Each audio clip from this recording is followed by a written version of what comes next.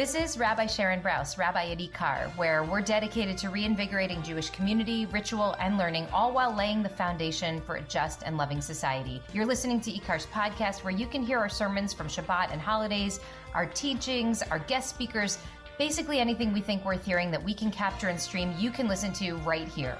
The whole Megillah. I mean, literally the whole Megillah. So thank you so much for being with us. Shabbat Shalom. I want to reintroduce you to a character in the Torah that we often don't talk about, and yet it courses through our story again and again. This character is defined by its contradictory powers, its ability to live in two realms simultaneously, ever present yet concealed, life-giving and dangerous, rife with symbolism and yet as real as it gets. I'm speaking, you might have guessed, about blood. Now I know, it's not the kind of sermon topic that when you wake up in the morning and you're deciding, should I come to shul, should I not come to shul, you think to yourself, you know what, if the rabbi talks about blood, it'll be worth it. Honestly, maybe the opposite. But I want to make the claim today that in the world of the Torah, blood is actually one of the ways that we talk about life and death. It's part of the perpetually imperfect vocabulary we grasp for to make sense of the thin line between living and dying. In the fluidity of blood, we wrestle with the possibility that the source of life can also be a sign of death. And that, I hope, is a fitting topic for a sermon. Here we go. Blood, a brief biblical biography. Blood arrives on the scene tragically early in our story. The world has just been created. The Garden of Eden is barely in the rearview mirror when two brothers, Cain and Abel, turn against each other in violent conflict. God calls out to Cain, "What have you done? Your brother's blood cries out to me from the ground." Blood, it seems, has a voice, a story to tell. It cries out when Abel no longer can, his life drained from his body, absorbed by the earth. Blood communicates death again in Genesis in the heart-wrenching story of Joseph and his brothers.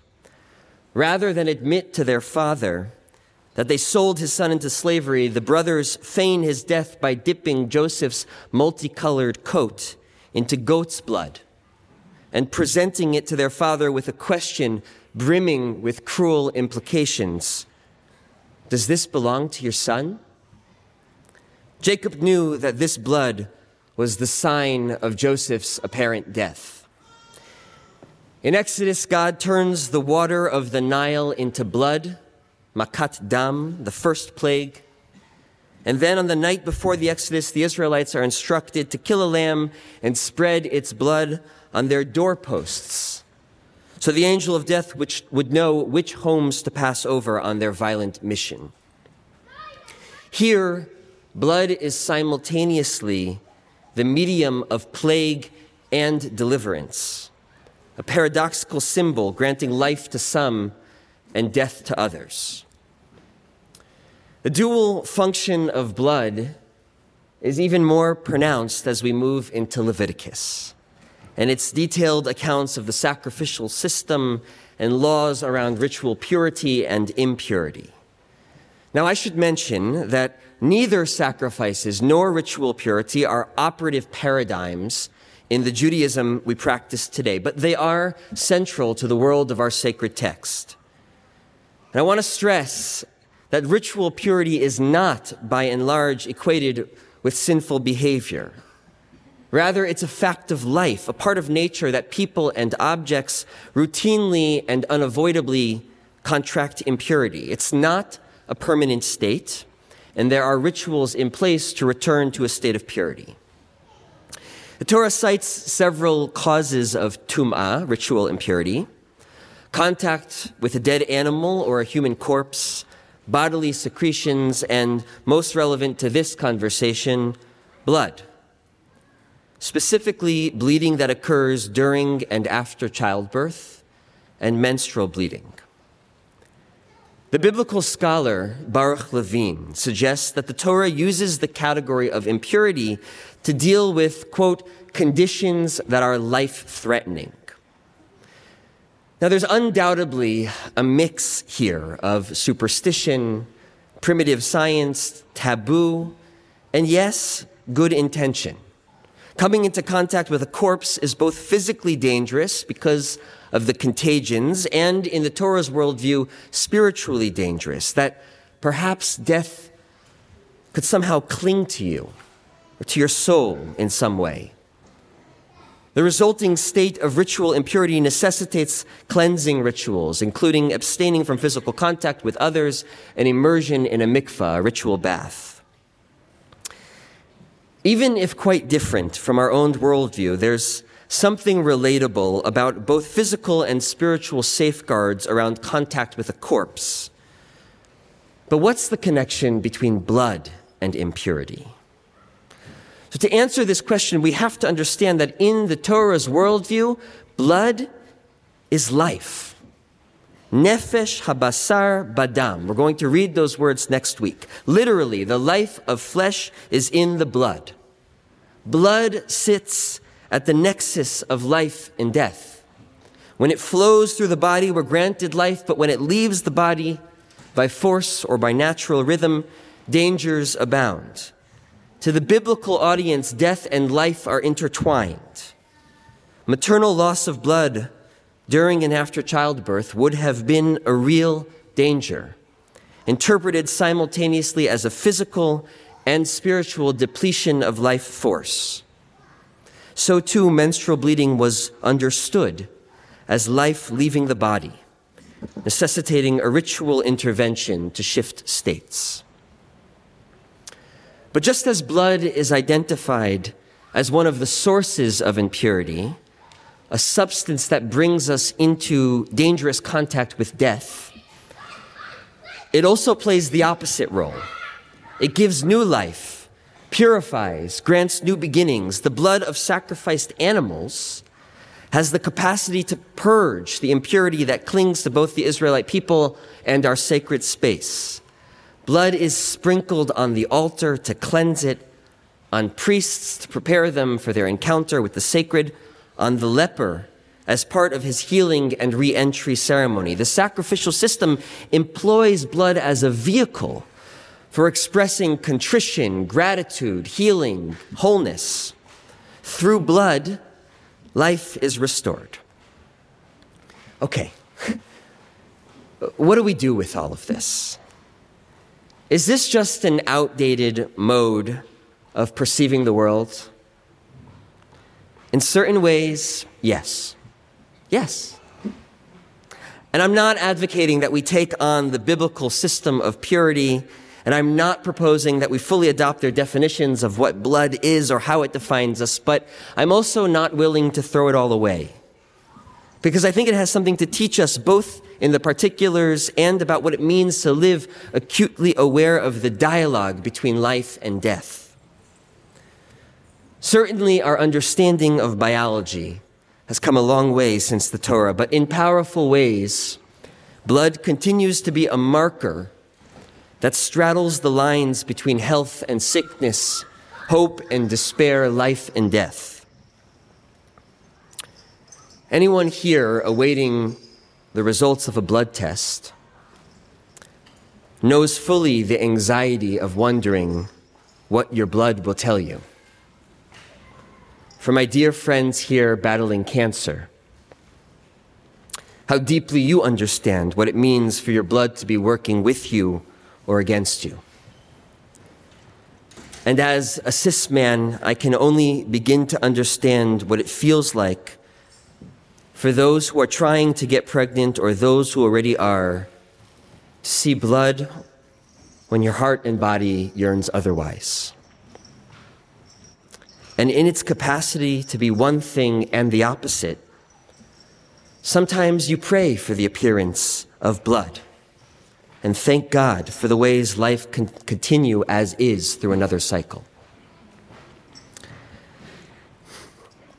As some of you know, our 4-year-old son, Matan, was born with a blood disorder called hemolytic disease of the fetus and newborn. He's now healthy and safe and probably wants to give you some mazel tov candy, as he calls it. But those first few weeks in the NICU were terrifying. The doctors explained to us that essentially Matan's body was rejecting his own blood.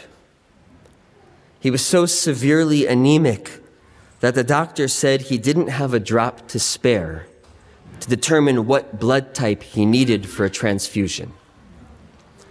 So they guessed, and they guessed right. By the end of the first week, after multiple transfusions and a partial volume exchange, he was gaining strength. 6 weeks later, now home from the hospital, we gathered for his bris. As part of that ceremony, you recite a verse from Ezekiel, B'damayich chayi, which could mean, you shall live in your blood, or you shall live despite your blood. That day, his body coursing with the blood of complete strangers who had donated this gift of life and a bit of his own blood, now safely being produced, those words hit home. It's the agent of life, and sometimes it can take everything away.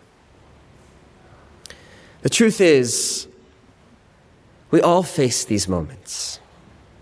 We encounter the places in time where life and death are but a breath apart, where it becomes abundantly clear that we've been standing on a balance beam all along. These moments change everything about us. They change how and for whom we live. They shift how we see the world. They rip open our hearts to better understand how beautiful and scary it all is. As painful as this might be, it's the presence and prospect of death in our midst that makes life so precious. It's the awareness that there's a thin line separating it all that summons us back into life. It's remembering that the lungs that breathe with you, the heart that beats for you, the blood that sustains you, defines both the beginning and the end of our stories. They belong to each other, just as death belongs to life and grief belongs to love.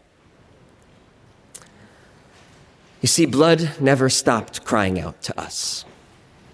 It's never stopped trying to remind us just how precious and precarious it all is. How sometimes it purifies and sometimes it defiles. How sometimes it represents life and sometimes it represents death. And I know it's hard to hold it all, the gravity.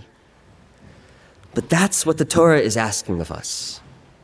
And ultimately, it's the gift it's trying to give us by saying, actually, we have some ways to help you hold it all. Rituals evolve.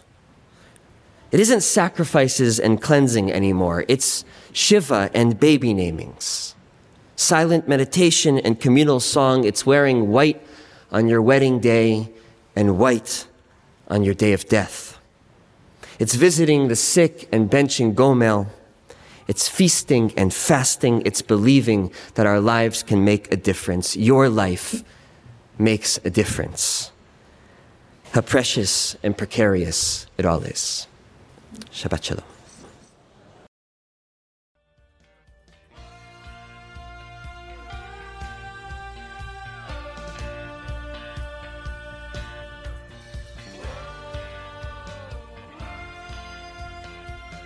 Hi, it's Rabbi Brous again. Thank you so much for listening. Want more content like this? I hope you'll subscribe. And please consider making a contribution to Ikar so we can continue to work toward the fulfillment of our mission, to reanimate Jewish life, to embody moral courage, to nurture the spirit, and to work to decipher what it means to be a human being in the world today. Visit our website at ikar.org. That's IKAR.org. And I hope to see you, maybe even in person, sometime soon.